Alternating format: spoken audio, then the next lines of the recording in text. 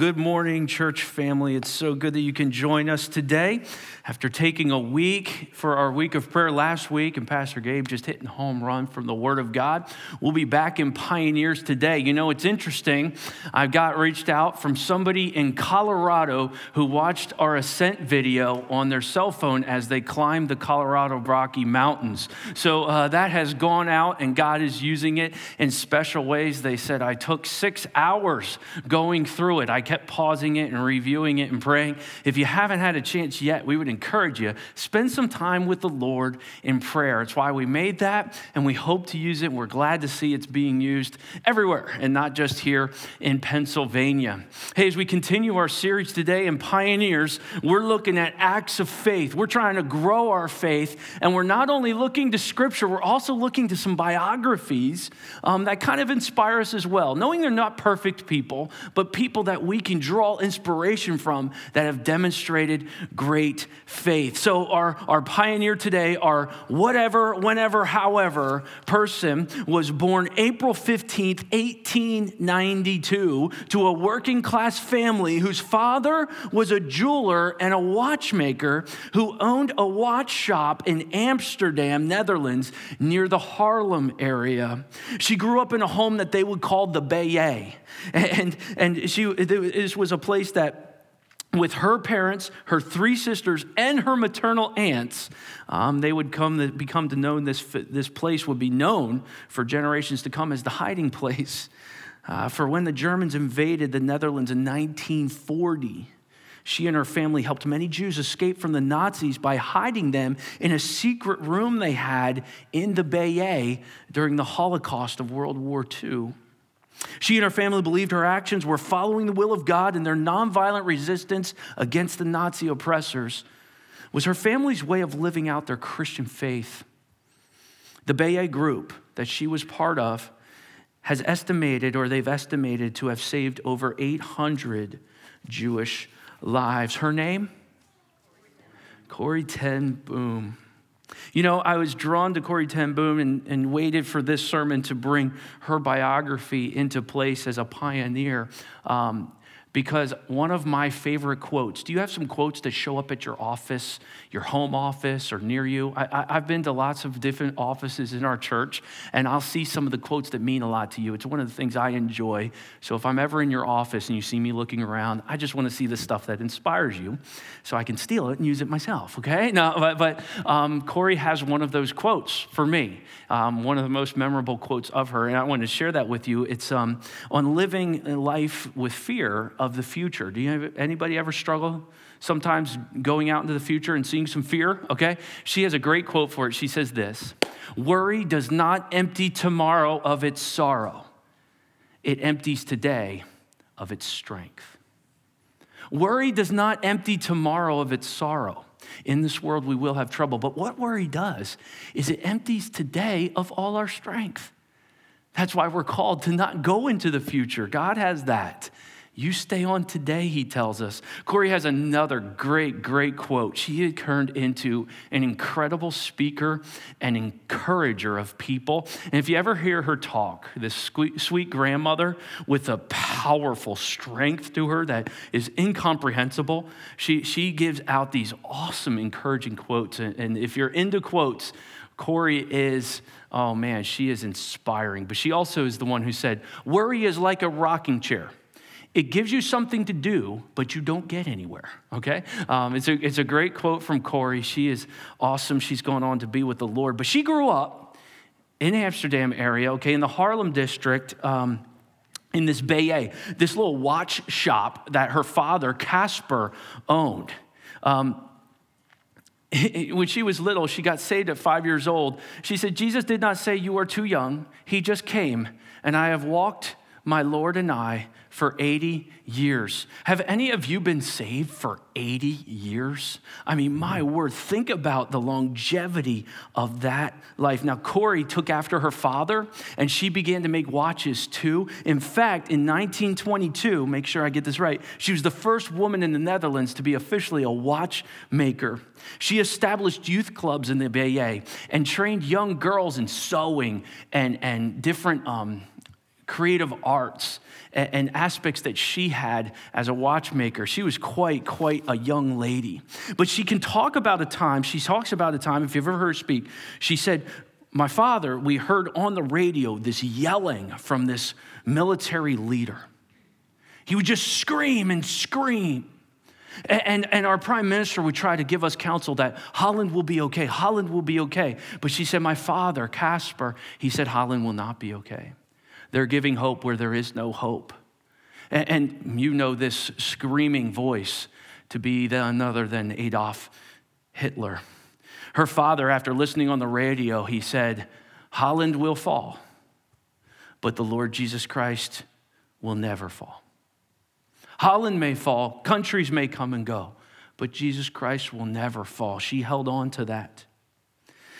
The oppression and the stress and the time of this fierce military struggle and the leading of Adolf Hitler led to Jews being terribly treated. And the oppression grew closer to her home. Their family decided to use the Bayeux to hide Jews from being sent to these concentration camps. Her father brought in an architect that looked over the house and found a room that they would use to hide people in to keep them from being killed. In the back of the Bayeux, up on the third story, was Nali's and Corey's room. This is Betsy's room, the famous Betsy, if you know the story. But up in this room, they built a wall. They left just a portion of it, and this is a picture of it even today. It's cut out here. It wasn't cut out before, but it's cut out there for tourists to be able to see in the room.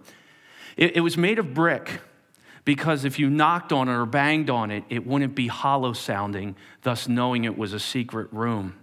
They plastered it in an old plaster. And in this room, there was a bookshelf that at the bottom of the bookshelf, they would open this little hatch, this bookshelf, and climb back behind this wall. There was an alarm system throughout the shop. There was one out front in the watch shop. There was one in the back in the kitchen area. And there was one at the bay window. And when the alarm sounded, Corey tells a story that we were told we needed to be able to get them into the room in under 60 seconds. See, there was a whole process to it.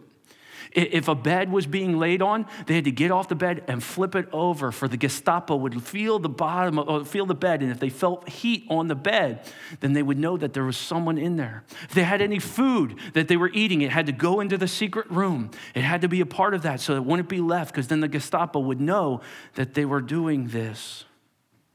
She said she always lived with a sense of pressure and a sense of stress that one day they would come and they would find them.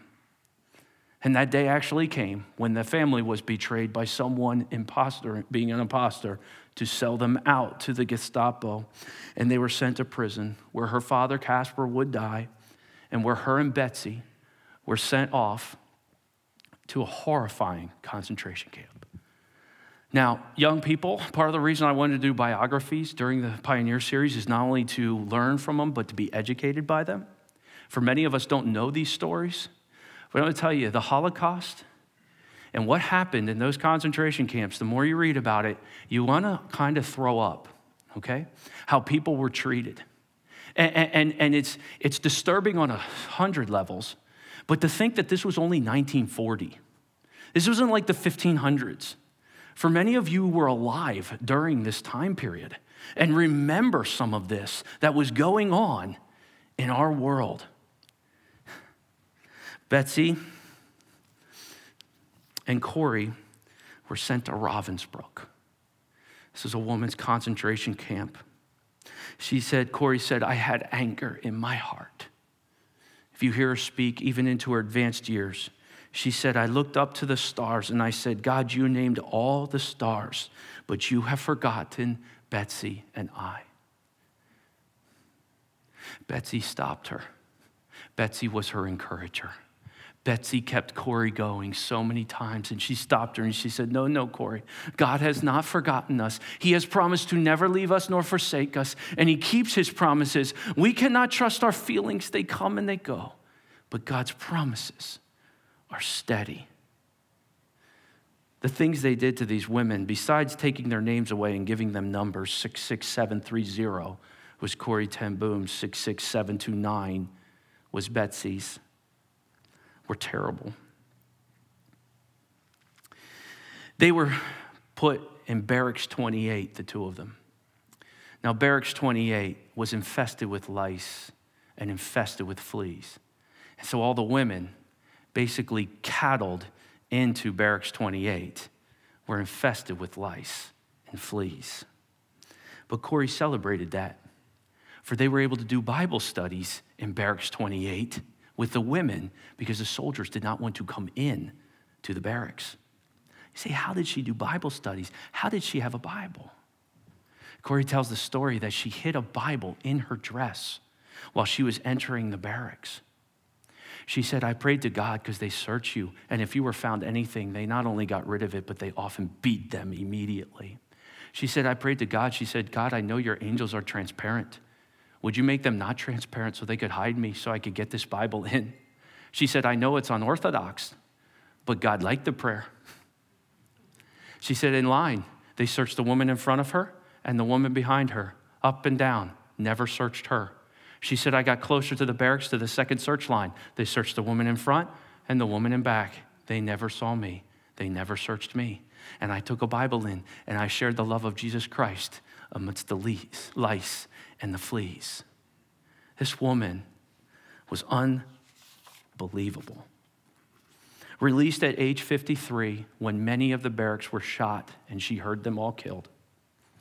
She was released, but she went on to tell a story that Betsy said, you tell the world, Corrie, there is no pit so deep that God's love is not deeper still. You have to understand something. Betsy was beaten continually at Ravensbrück because Betsy was ill and not well. And if she couldn't do the work they asked her to do, they'd hit her on the back of the head, they'd kick her legs, they'd push her in the back. And Corrie said she would watch this. She'd watch her sister beaten for not being able to do the work and then turn to her and say, you tell the world God is here. Betsy was unbelievable. She went on to be with the Lord. At the age of 53 being released, she still goes back to that spot. Corrie is now going on to be with the Lord as well.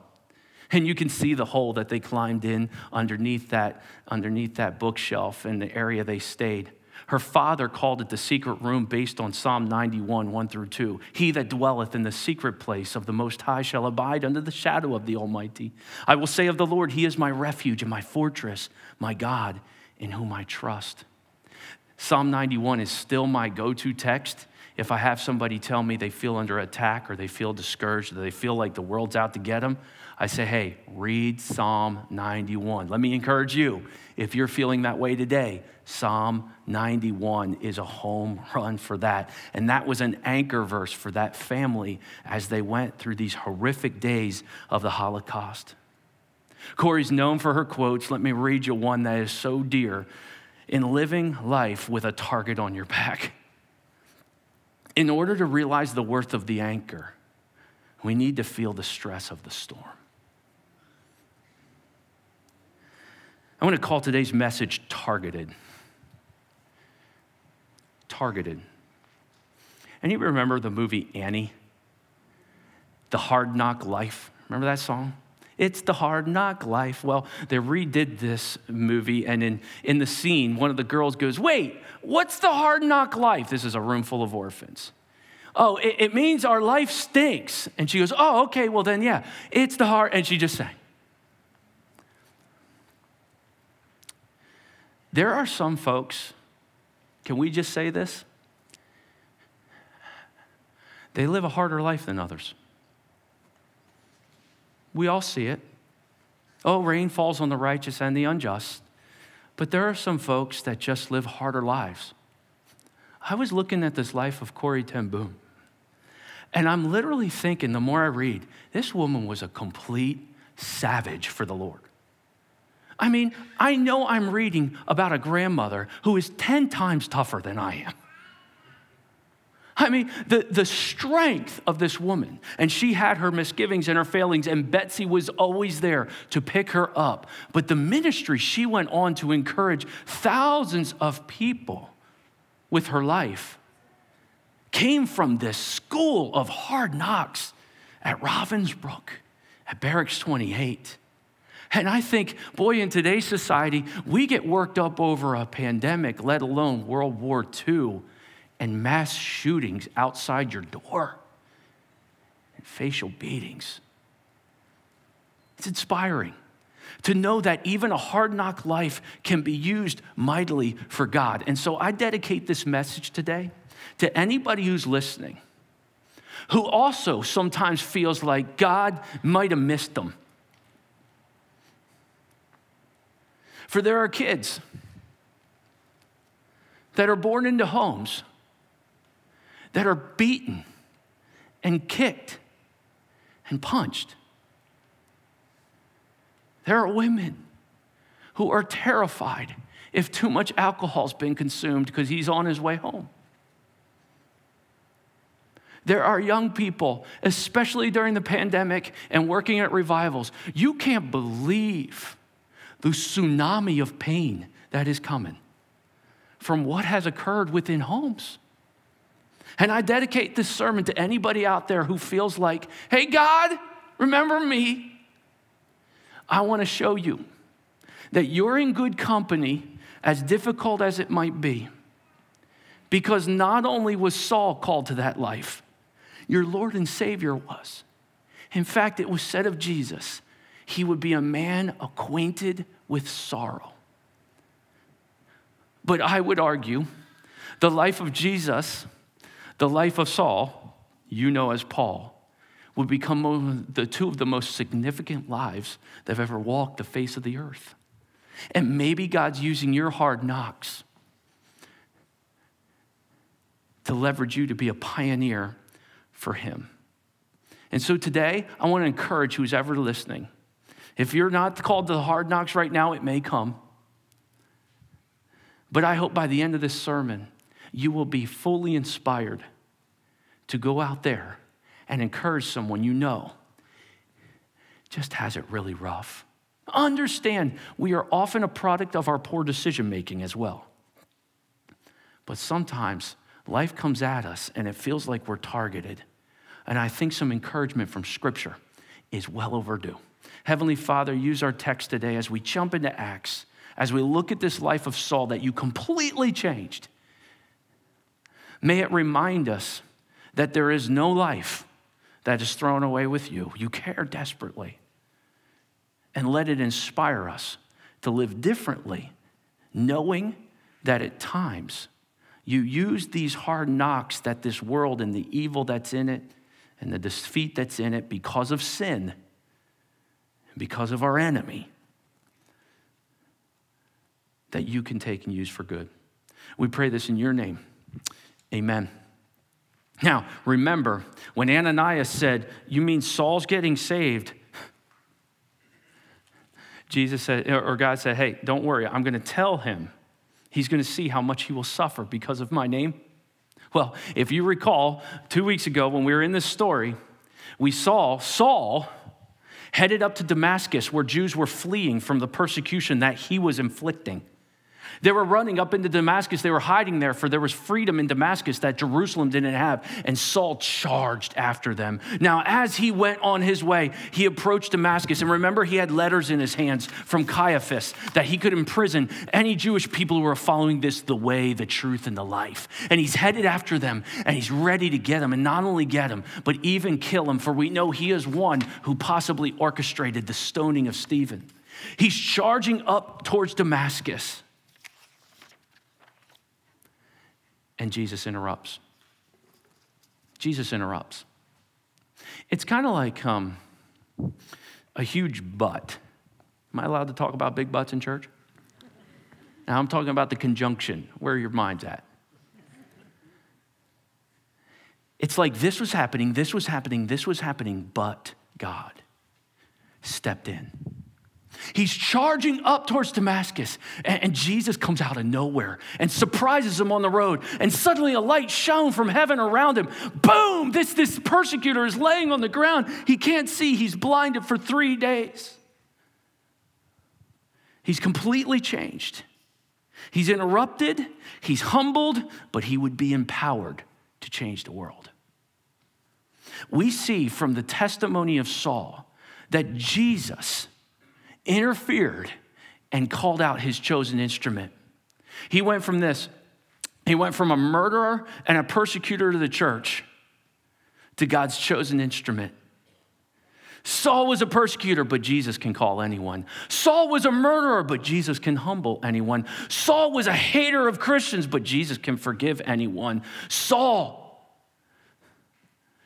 wanted people dead, but Jesus can use anyone. Saul, but Jesus can change anyone. And for this happened, this total 180 happened in Saul's life. And it says that he stayed up in Damascus. You saw him hunt up there. He stayed up in Damascus with the disciples for a while. We're not exactly sure how long, but there was a time period. But what did he do? He immediately proclaimed Jesus in the synagogue, saying, "He is the Son of God." Now, a little note here. For those of you who like the little lower stuff. Only reference of Son of God in the book of Acts.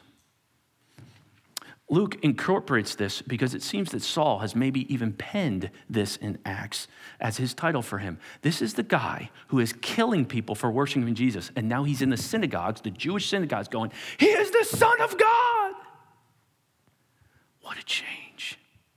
And all who heard him were amazed and said, "Is not this the man who made havoc in Jerusalem with those who called upon his name?" They had questions. They had a second question. And has he not come here for this purpose, to bring them bound before the chief priests? Now hold up a minute. This guy going, "He is the Son of God." Hold up. Isn't this the guy who wants us dead? Isn't this the guy who's got letters in his hands wanting to throw us in prison? Saul is completely changed. By God and in God's eyes, but not in the people's. He's still targeted. He's targeted in this sense. He's misread. They see something else, and he's judged privately. Hey, isn't this the guy who did that? And he's labeled publicly. I don't know about this guy. You know about his past? Have you ever seen somebody where their past hasn't been forgiven by people? They've changed, but people continue to bring up the past. Before you get judgmental, have you ever done that to yourself? You've changed, but you completely continue to beat up yourself for your past. You've asked for forgiveness, and Jesus has offered it to you, but you keep going back into the past. People do that. You say, "I've really changed, but everybody's acting like I'm a phony, I'm a fraud," and they're judging him privately. They're labeling him publicly. Have you ever seen a teenager labeled?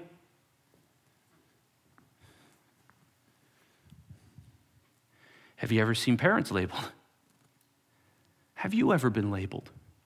You know how painful that can be at times. And you want to make changes, but the people around you aren't even accepting it. And you just feel totally misread. Do you think Saul still knows his past? In 1 Corinthians 15:9, he says, "I'm the least of the apostles because I persecuted the church." I mean, that stayed with him. He didn't need reminders of what he was.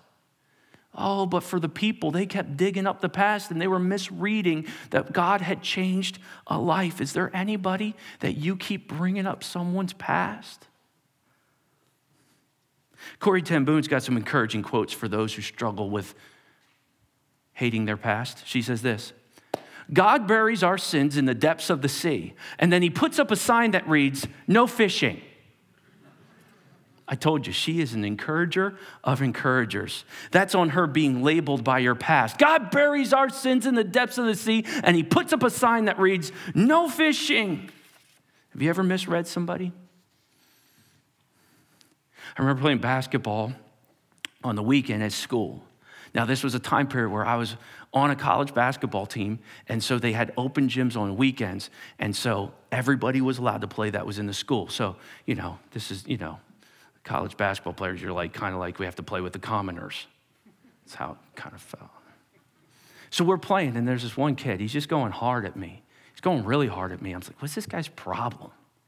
I don't want to go hard. I have a game on Tuesday. This guy wants to win this game or die. But I was a competitive person, still am. And I started playing back at him. I'm going back and forth, and there's a little chirping going on. It's all in Jesus' name. All the basketball players feel me right now. And we're going back and forth, back and forth. He starts bumping me. I go, I'm going to have to get physical with this guy. Now, you can play basketball or you can actually fight and dribble, okay? And that's what was starting to happen. And this guy's all physical. And I'm dropping my shoulder. I'm going in for this ball. I'm going to let him. No. And I dribbled in, bang, and I hit him. And his leg flew off. That was my reaction.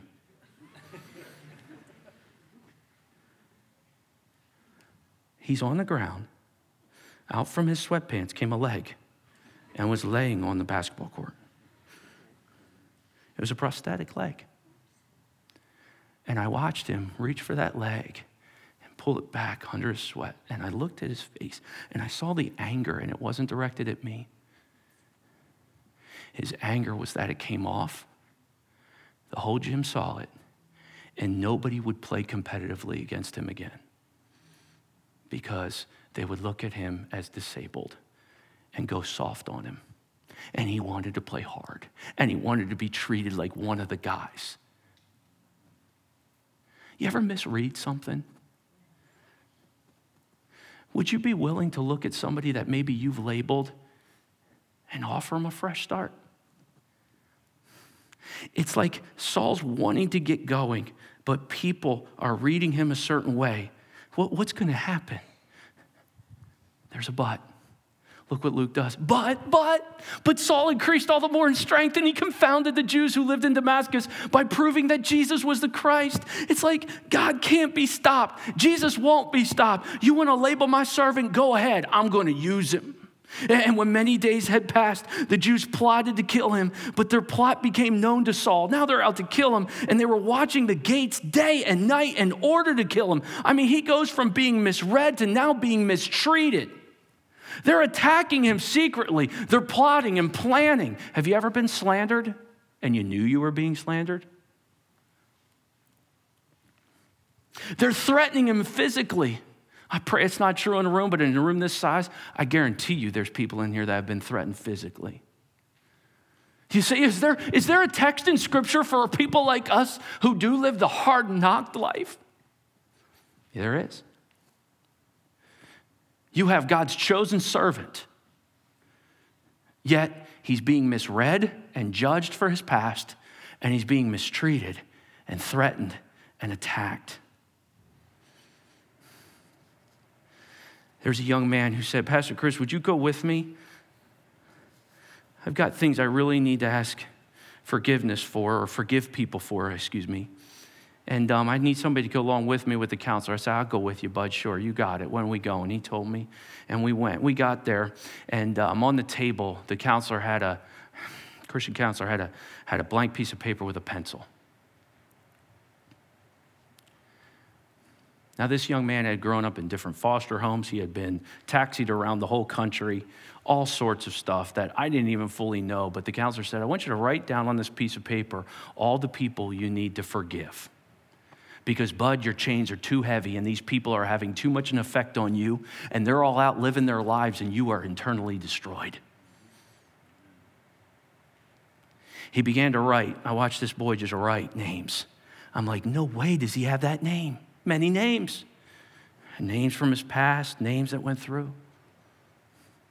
The counselor had left the room, came back in, looked at the paper. You ready to forgive these people? Okay.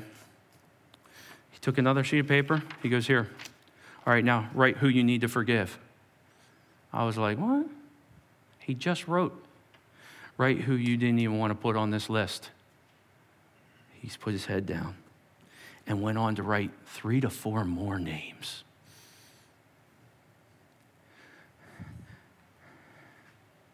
This boy had been locked in his room on Christmas mornings while the other children opened their presents that he could hear them. This boy had been physically, sexually, in every way abused. This kid had so many emotional wounds. You could feel his body trembling as he wrote those things. But that counselor knew, and I knew as well, until forgiveness was found, those people were going to keep hooks in him his whole life, and he would never have freedom. How do you forgive people that are that evil? Let's ask Corrie ten Boom. She says this, God will give us the love to be able to forgive our enemies. Corrie was out speaking long after the Holocaust had ended. And she was told that somebody in the crowd wanted to speak to her that night. Up came a soldier that had been at Ravensbrück and wanted to ask for her personal forgiveness. For he had come to Christ, and he wanted to ask for Corrie's forgiveness for what had happened. She said, I felt such anger in my heart, but God gave me the ability to forgive him. God will give us the love to be able to forgive. You might be misread out there, and you might be mistreated out there. And the whole world might feel like it's against you. Ready? But his disciples took him in by night and let him down through an opening in the wall, lowering him in a basket. He came in the persecutor, he's leaving the persecuted. There always is a but when it comes to Jesus. There always is, but Jesus did something. Everybody else could look at this situation and say it's over, but Jesus keeps sending people to love Saul, the chosen instrument. And when he had come to Jerusalem, they took him back down into Jerusalem. He attempted to join the disciples. Oh, finally, he's back with the disciples, right? Finally. Whew. Saul, you need some brotherly love, right? And he gets the disciples, and guess what? They were all afraid of him, for they did not believe that he was a disciple. Now he's basically called a liar. Misread, mistreated, misjudged. And he's avoided intentionally. He's excluded unfairly.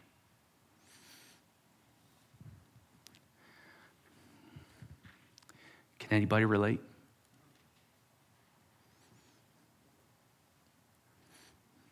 You're the ones left out. You're the one who doesn't get invited. You're the one that sits by themselves at the lunch table. You're the one after work, they all go out and they don't ask you. You say, is there a passage in Scripture for people like me? Saul was even targeted by the disciples who have him judged and don't want him around. Have you ever misjudged someone based on your own preconceived notions? There's a story that happened on the campus of Harvard University, Harvard. 1884, a young man had died to a couple, and they wanted his name to go on.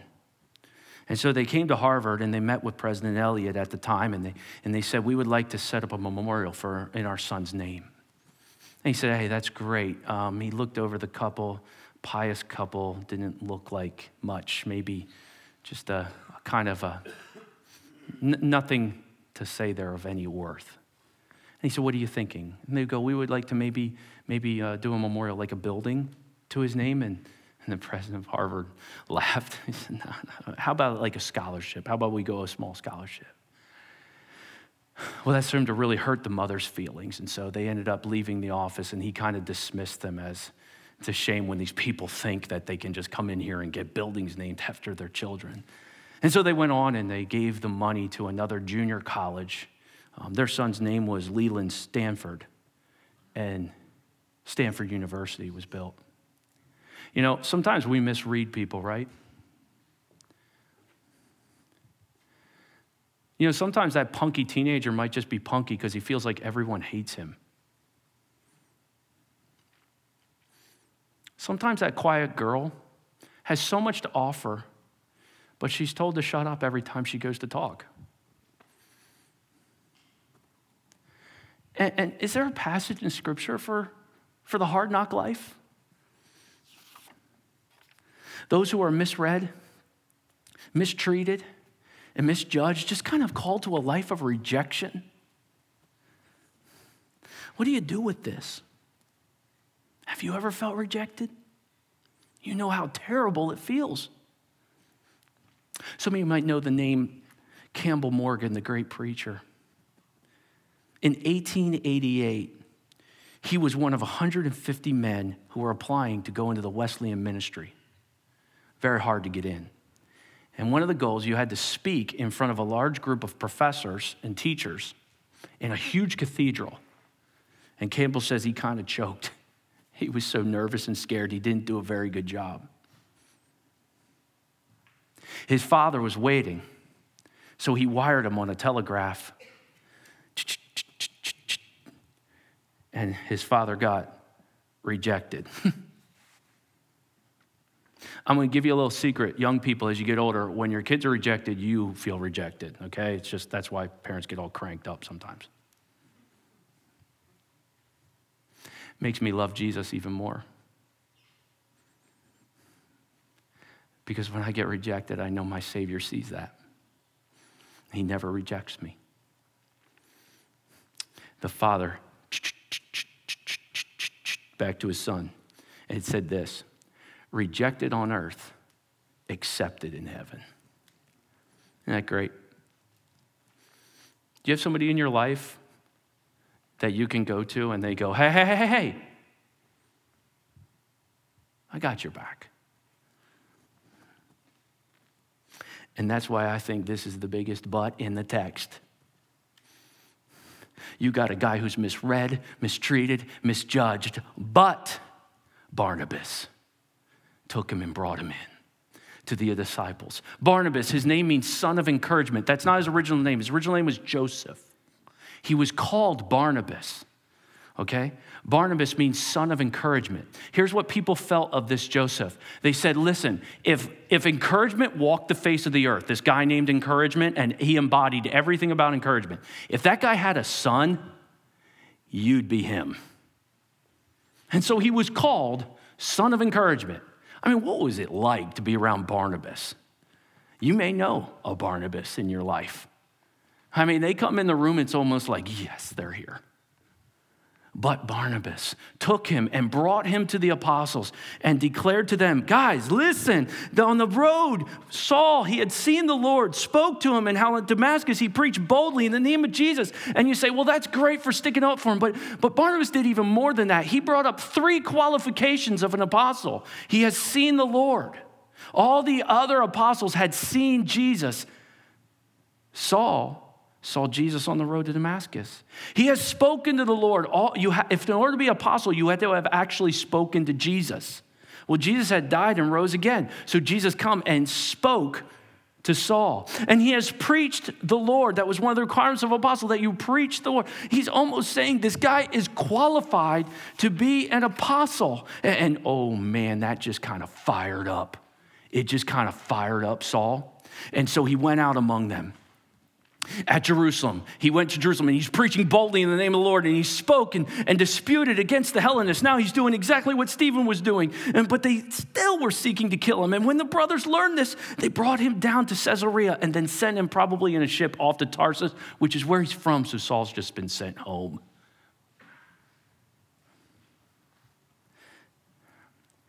And Luke, in his famous style, gives a progress report of the church.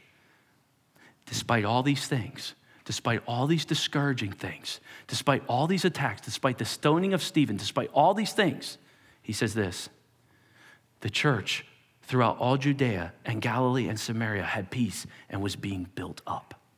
He says this: and walking in the fear of the Lord and in the comfort of the Spirit, it multiplied.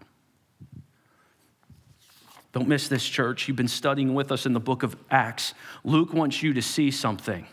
Look at all the persecution on the church. Look at all the stress the church is going through. Look at all the easy distractions and getting involved. Look at all their leaders being attacked. But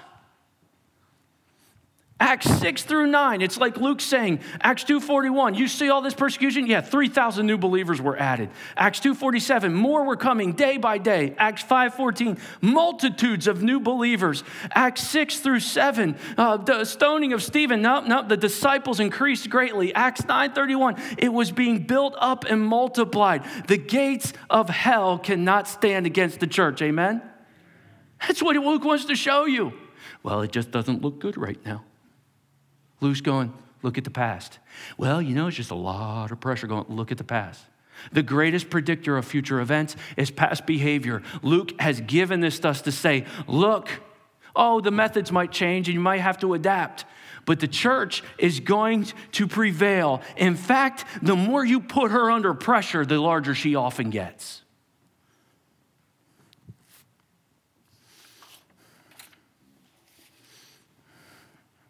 That's encouraging. And I think there's a lot of people out there today who need encouragement. And so for our application today, I want to go back to something that really spoke to my heart. Because I don't believe that these servants often get talked about enough. They're not necessarily the limelight leaders with the predominant gifts. I'm talking about the Barnabases of the world. The people who stand in the gap sometimes for those prominent, gifted people. The people who sometimes say, I don't know if I've got any gifts. But if you have the gift of encouragement and you're an encouraging person, and anybody can do that, you're one of the most wonderful people on earth. And you're what one of my dear friends likes to call, that guy's a salt of the earth type of guy. But Barnabas. There are those out there who are misread, mistreated, and misjudged. They live that hard-knocked life. Corrie ten Boom would say to you, if you look at the world, you'll be distressed. If you look within, you'll be depressed. No self-help message is going to get you out of this. You can do it. It's not going to work. Just believe in yourself. I believe. It's not going to work. You need truth. You need Christ. If you look to Christ, you'll be at rest. No matter where you're at today, no matter what's going on in your past, maybe Jesus wants to intersect with you and say, I can change it. I can use it. I could take this life and make it valuable. And he may send to you, even this week, a Barnabas. Now, there's some principles if you want to be a Barnabas out there. You can't just go, I am going to be a Barnabas. You got to know some things because your feelings are going to change that. One day, you'll be super encouraging. Monday, by Tuesday, you'll be like, oh, this stinking snow, I hate. Okay. You need truth. I call them the Barnabas principles. Let's pack the truth before I give you the characteristic of what a Barnabas leader looks like. Let's pack the truth in. Have you ever heard the Proverbs 11:25? Have you heard this wisdom? I want you all to get wisdom. Here it is. Whoever brings a blessing will be enriched, and one who waters will himself be watered. Are you out there and you are misread, mistreated, and misjudged?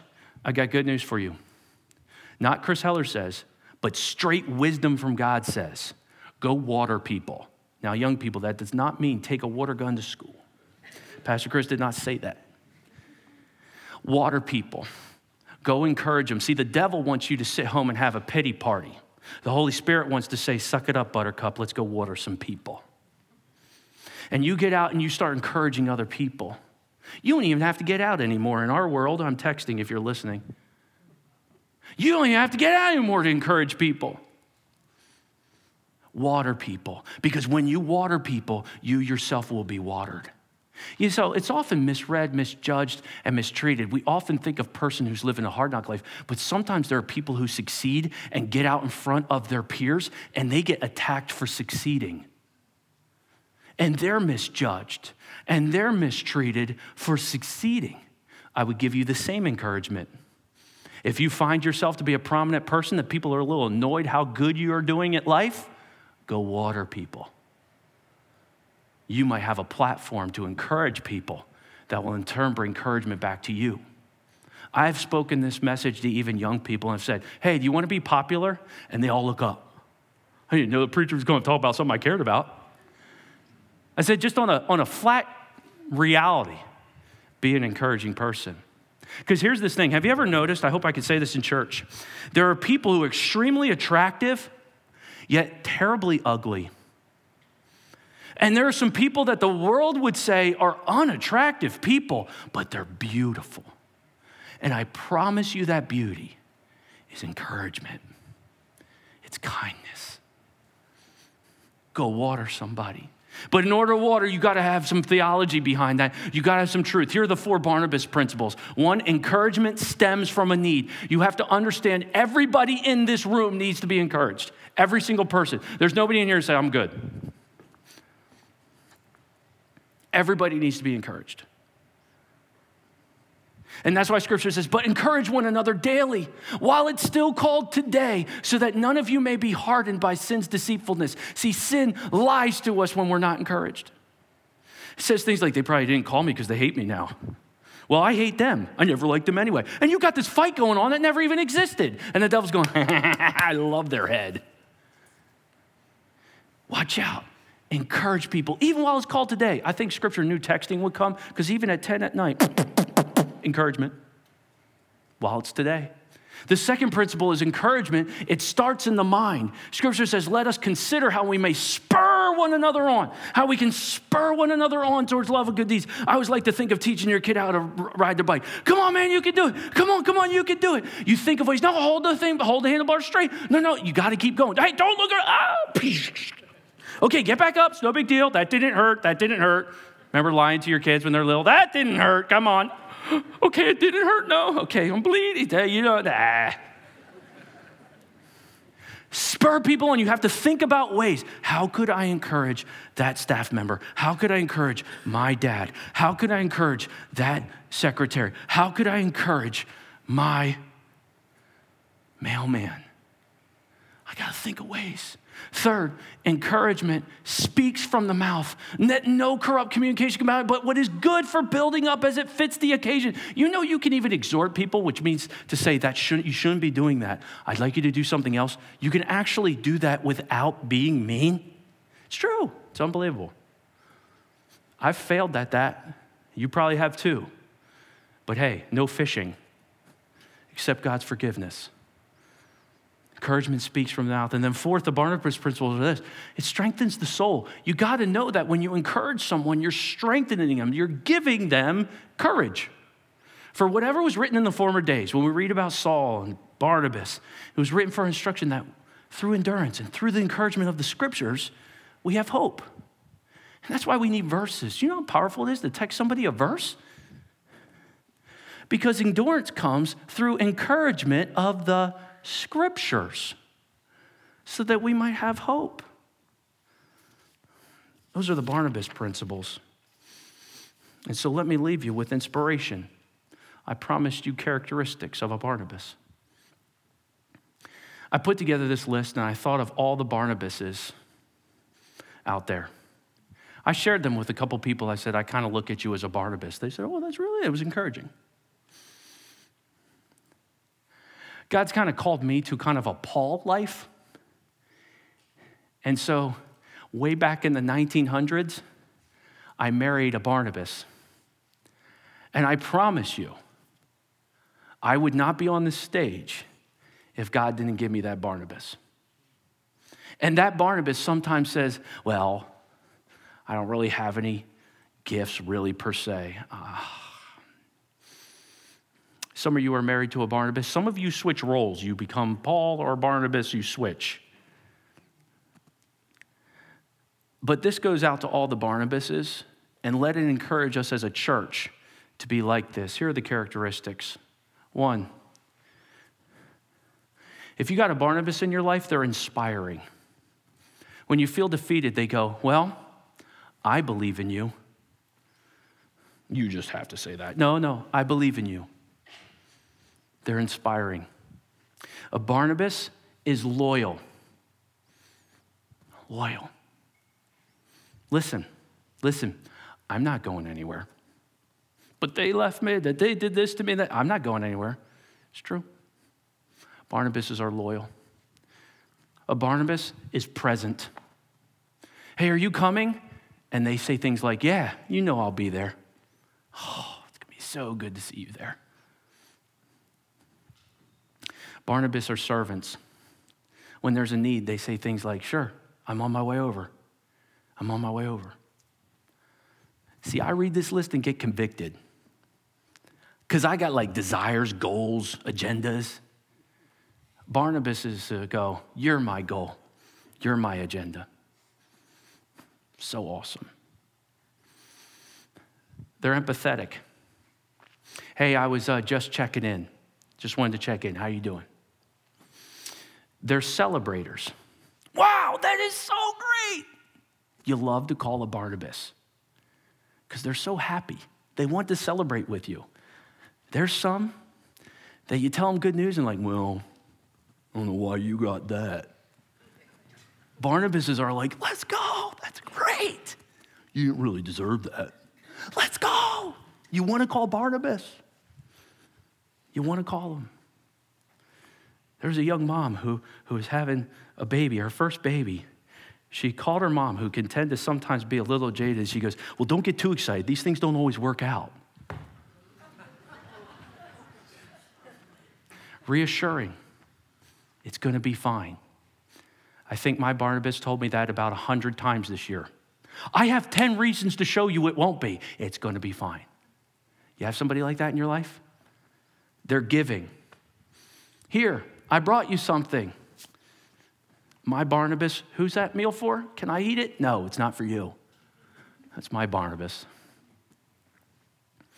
They're supportive. You did an awesome job. You did an awesome job. And Barnabases are comforting. Don't get discouraged. Last week during Week of Prayer, I walked into the prayer room and there was a Barnabas in there, okay? He looked at me. He's an older man in our church. He's known me for years. He pointed his finger at my face, tears in his eyes. He goes, don't get discouraged. I was looking at him. He said again, don't get discouraged. In other words, there's a ton of reason to get discouraged. Complaining, fighting, arguing, disappointment. Why is it being done that way? There's tons of reasons. And he said, don't get discouraged. And I drove home like this. What's going to happen this week? And there were some difficult things that came up. And you know what was in my head? Don't get discouraged. From that Barnabas. I want to encourage you. I'm going to leave you with an assignment. I want you to ask the Lord to, one, show you where you need to grow.